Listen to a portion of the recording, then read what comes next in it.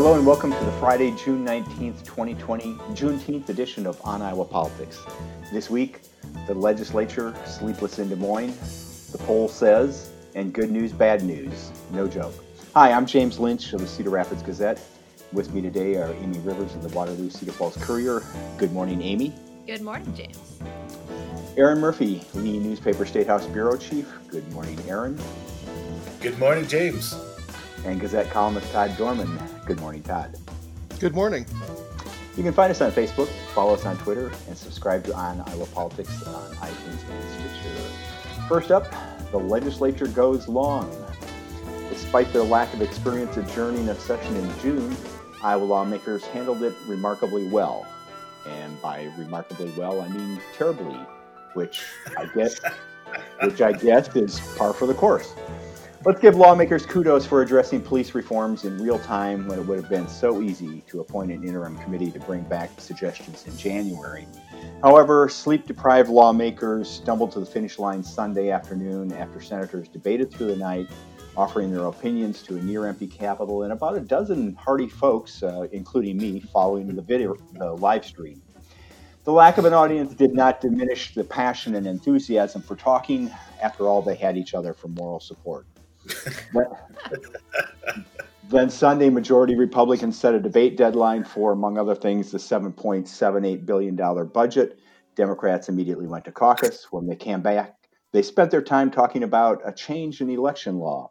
Republicans couldn't point to a problem the change would fix, and Democrats could only offer what-if arguments. What if my grandma spelled her name wrong? Sorts of arguments against the change. In both the House and the Senate, in the end, the party with the most votes carried the day or the night, as the case was. Todd and Aaron, you've been through this process, the long days and longer nights, towards the death march of adjournment. If you're like me, there's always this sort of inner debate going on. Who's dumber, the legislators who spend all night talking to no one listening, or reporters who stay up and don't listen? Todd, it's too early to know what the latest batch of legislative sausage will taste like, but at first blush, what does it look like? What does it smell like?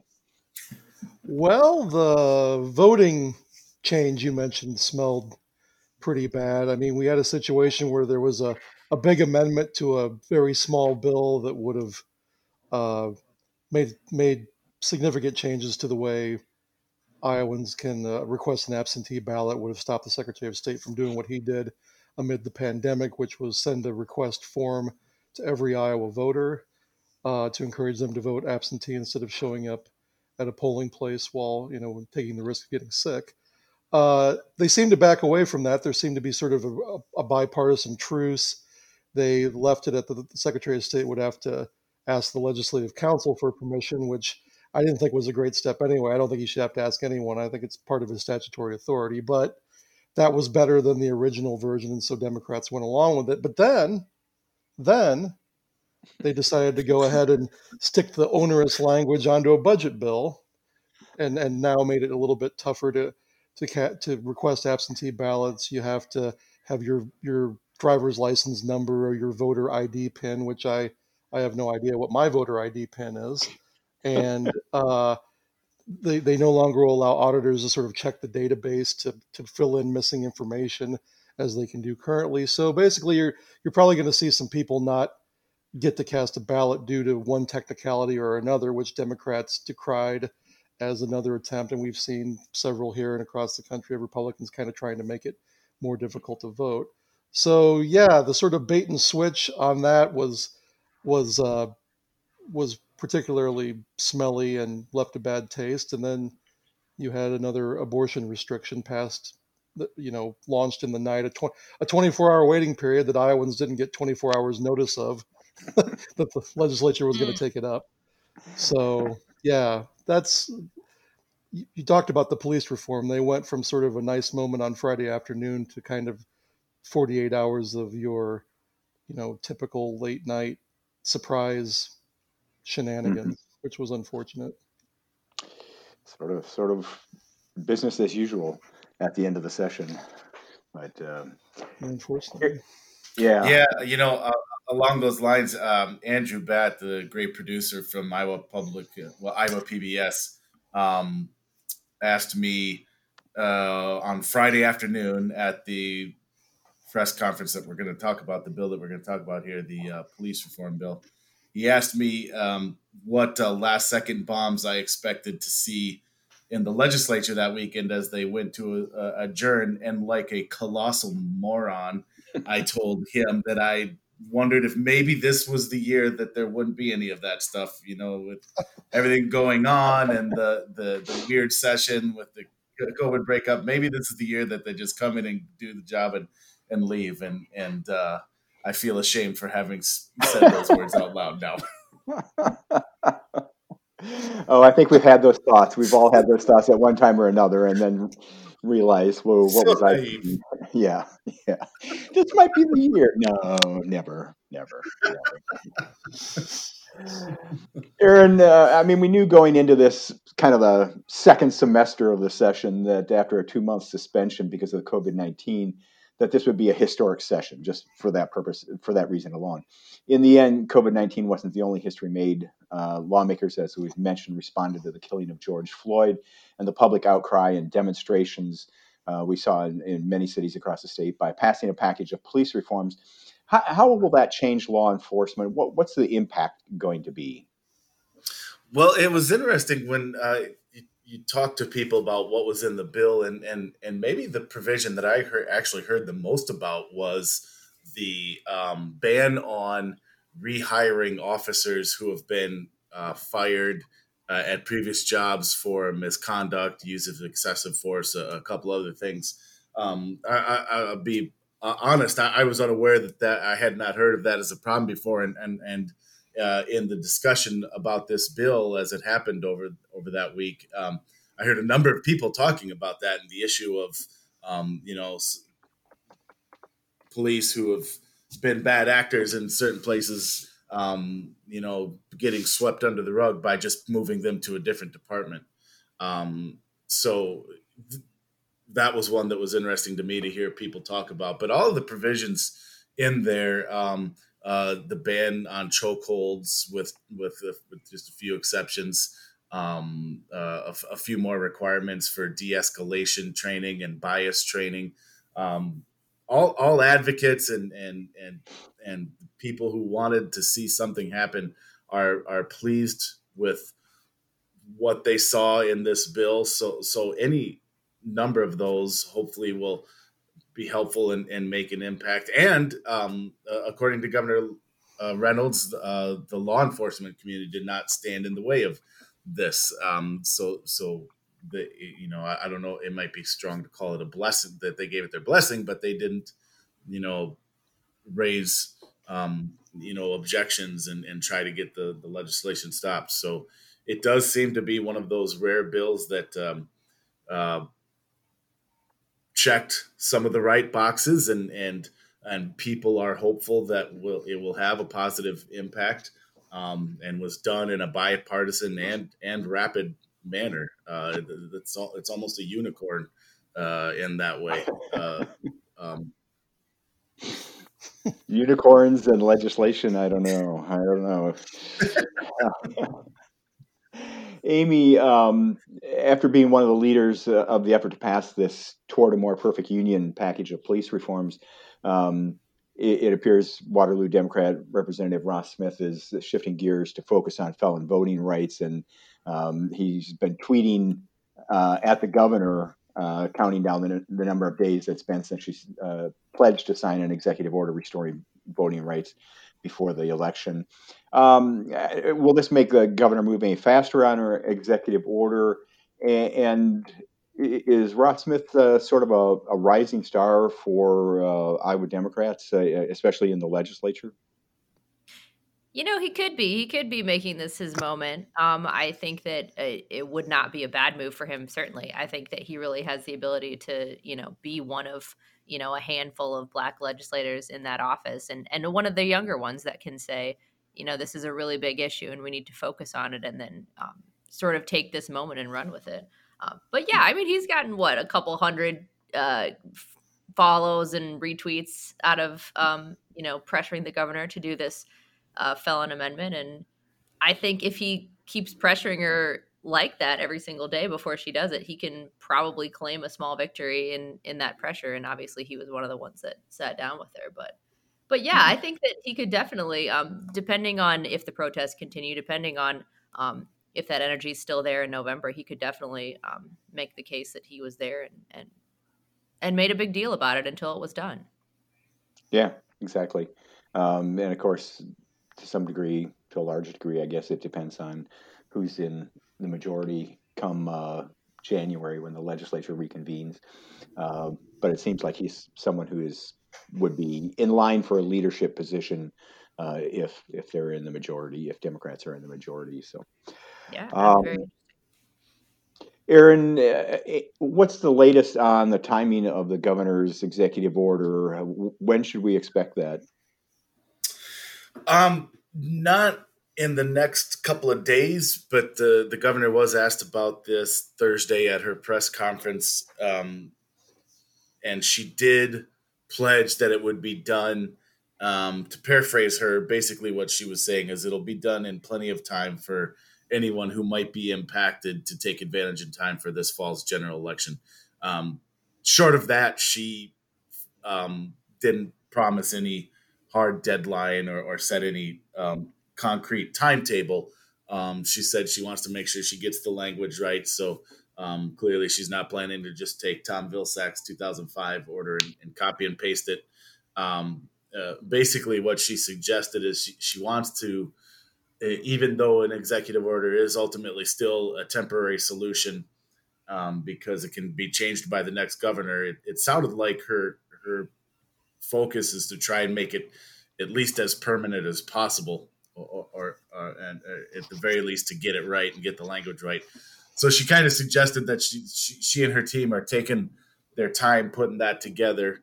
They want to get it right, but she did pledge, because some people had, they hear a vague timeline and they start to get, from a politician, and they start to get nervous, and some people had started to speculate, well, maybe she's going to drag her feet enough that people won't have time to take advantage of this by this fall's election. And she did make that pledge on Thursday that whenever it comes, it will be in time for November. That's good. That makes sense. And the sooner the better, I'm sure, for people who want to get their voting rights back, as well as election officials who are going to have to process those applications. Shifting gears here, the early polling suggests that 2020 may not be a great year for Iowa Republicans. The Des Moines Register's Iowa poll showed President Trump leading Joe Biden by only 1 percentage point, a virtual tie. Democrat Teresa Greenfield leading Senator Joni Ernst by 3 percentage points, which is essentially a tie. It's within the margin of error. And voters prefer Democrats in the U.S. House races. Amy, looking at that first district race, the incumbent Abby Finkenauer has a 6-point advantage. That's a turnaround from earlier when the Iowa poll showed that Republicans had advantages in all 4 districts on a generic ballot. What's the key here for Finkenauer to graduate from freshman to sophomore status? Yeah, I think she's really planning to do a twofold attack here from what I understand. It's basically, first, let's talk about how she helped everyone through the coronavirus pandemic and the bills that she was instrumental at on the federal level.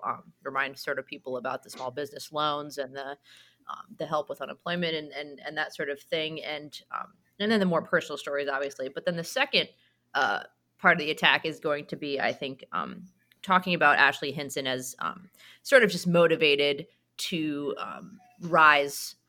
become a rising star electorally, become like a star politician, not necessarily worried about caring about the district. So they're going to sort of paint her, as the darling of the Republican Party and the one who's going to, come in and swing the district back. And Abby's going to say, well, I'm here, sort of concerned about the issues, and here are those issues.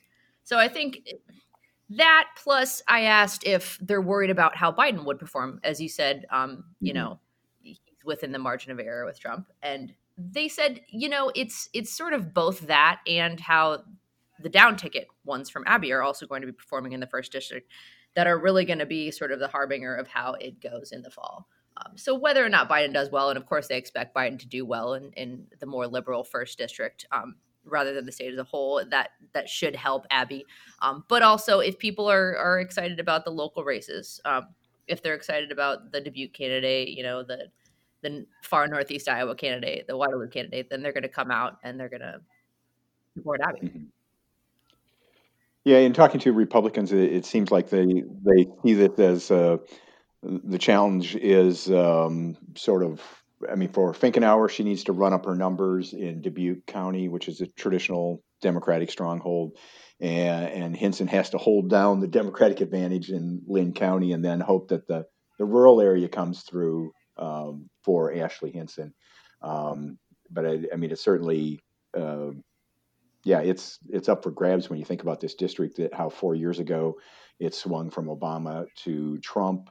And 2 years ago, then booted a Republican incumbent. Rod Blum, yep. Yeah, and he elected Abby Finkenauer. So it'll be very interesting. Swingy. And very swingy in the first district. In the second district, which stretches across southern and southeast Iowa, Democrat Rita Hart, who is running against State Senator Marionette Miller Meeks, rolled out her first policy proposal promising to clean up Washington.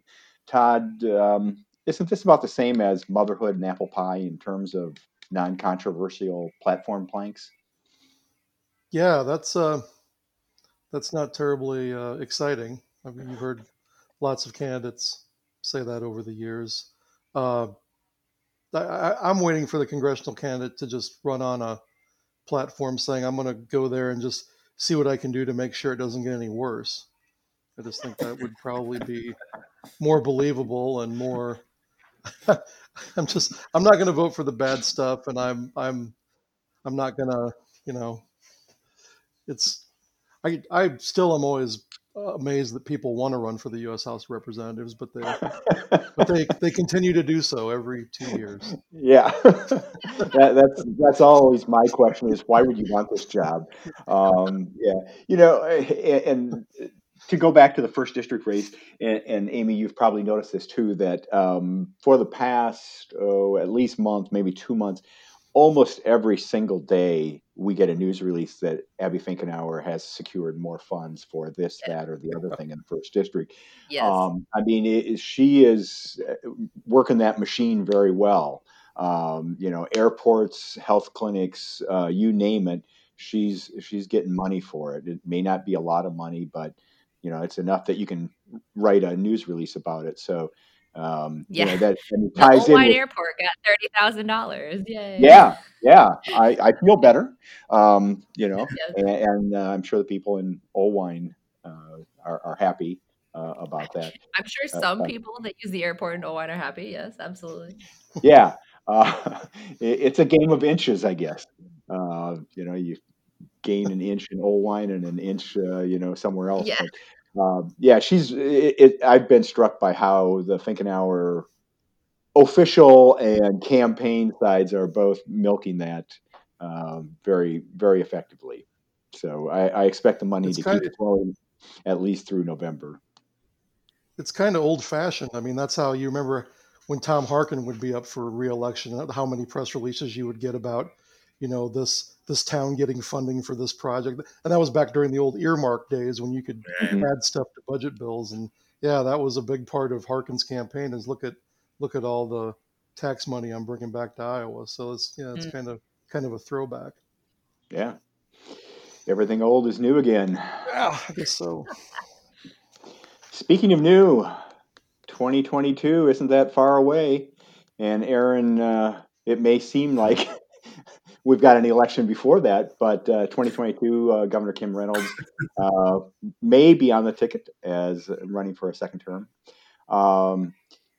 It was just last week that someone was asking me if I thought that all the stress and the ordeal of running the state during this coronavirus pandemic might have Governor Reynolds thinking about not running for a second term.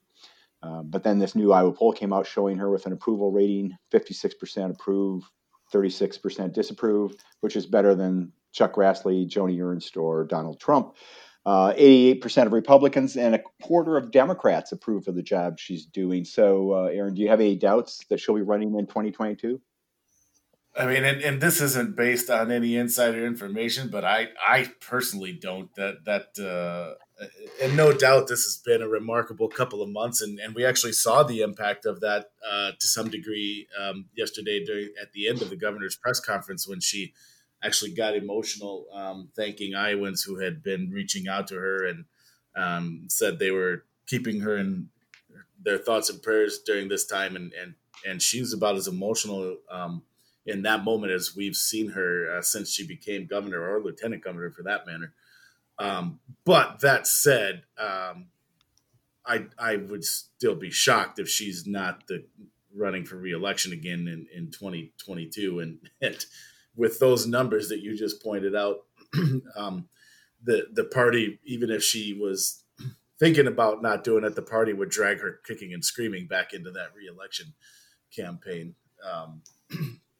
It's just really hard at this point.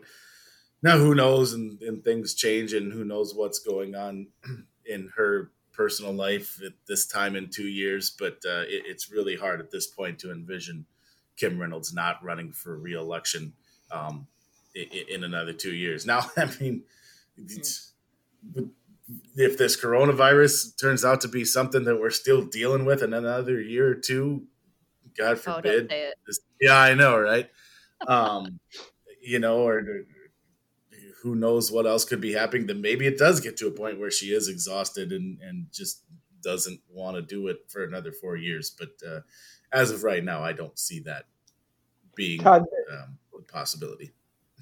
Todd, are you surprised at all with these numbers? I mean, given the back and forth we've seen over her handling of coronavirus, I mean, she's certainly gotten a lot of criticism, and some of it has been sort of partisan, support and criticism. But 56%, that's actually a pretty good number for somebody in office today.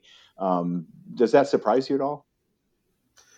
No, it doesn't surprise me too much. I think we've seen a lot of governors with pretty high marks. And part of it is I think when people maybe think about if this has been mishandled in any way, if the pandemic has been mishandled, they sort of put that blame, maybe at President Trump and the White House and federal officials that didn't respond quickly enough at the beginning. And now maybe they see their governors as just kind of trying to play the hand they've been dealt. So that could be behind some of the reason why these governors seem to be doing a lot better than the president is from an approval standpoint. And I think one good thing is that we haven't seen the sort of caseloads that maybe they saw in New York and some of these other places. So the direct effect on people has been maybe lower here in Iowa. So they feel like maybe they have a better feeling about the response. Mm-hmm. Amy, when you think about Governor Reynolds, are we looking at a Branstad 2.0, another governor for life? And then a China ambassador. No, yeah. I think not only are we a long way from November with these polls still, we're a long way from 2022. And obviously anything could happen. I think it's no surprise. I'm actually surprised her numbers aren't higher as far as, just her hands-on, talking about the coronavirus, doing these briefings, bringing everybody on. I think that's really going to rally, everybody around, their leader in a time of crisis. Obviously, the state hasn't had, like you said, any gigantic rush on hospitalizations and deaths quite yet. So if that continues, they'll think that she did a pretty good job, save the economy as much as she could and that sort of thing. But there's such a long way to go, I think, and so many more things could happen. You guys, we're half the way through this apocalyptic 2020 year. Like, we haven't even gotten to the murder hornet infestation yet. So once we get there and see how she handles that, we'll know more. But yeah, I think people generally think that she's pretty moderate. I think pretty good leader in this, but there's a long way to go.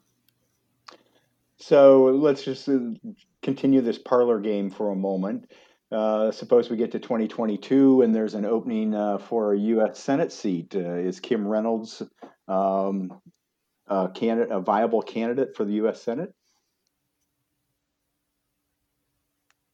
Oh boy, she would be she'd be a heck of a strong one for the Republican Party. I have no idea if she has that kind of aspiration.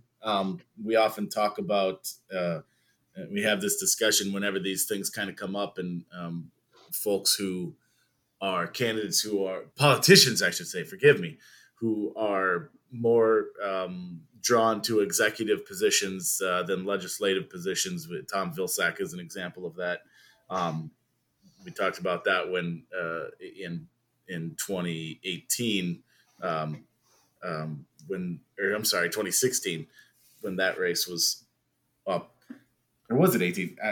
I'm sorry. Anyways, the point being, all the years run together. I'll eventually get there. Yeah, exactly. Time is a flat circle anymore.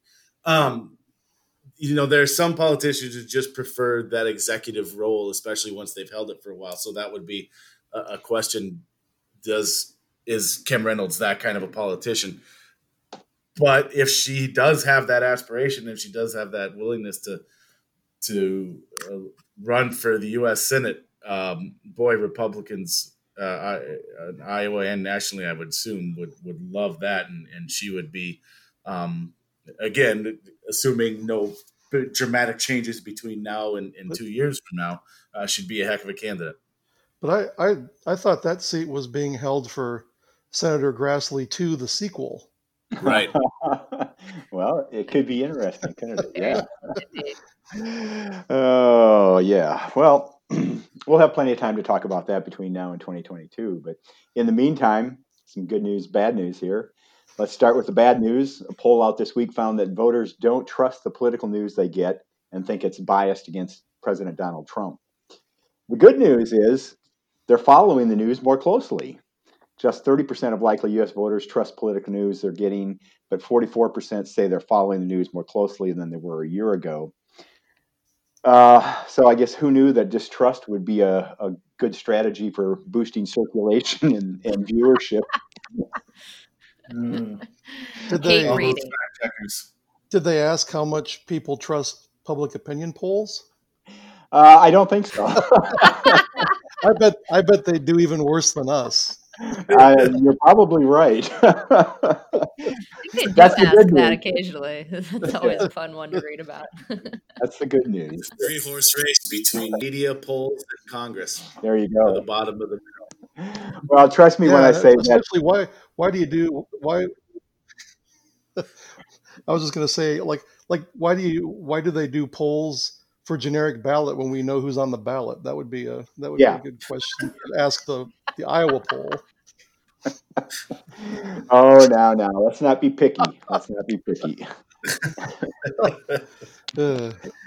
Okay, I was just going to say, trust me that this is it for this edition of On Iowa Politics. I hope it's worth your time. If you liked it, tell a friend and subscribe to us on iTunes or Stitcher or wherever you find your podcast. Send fan mail to podcasts@thegazette.com. You can find us on the homepages of the Quad City Times, Sioux City Journal, Muscatine Journal, Mason City Globe Gazette, Waterloo, Cedar Falls Courier, and the Cedar Rapids Gazette. Helfer Stout will take us out. If you know an Iowa band or musician who should be on our show, send us a sound file and subscribe to On Iowa Politics on iTunes and Stitcher. For Aaron, Amy, Todd, and our producer, Stephen, I'm James Lynch. Thanks for listening. Stay well.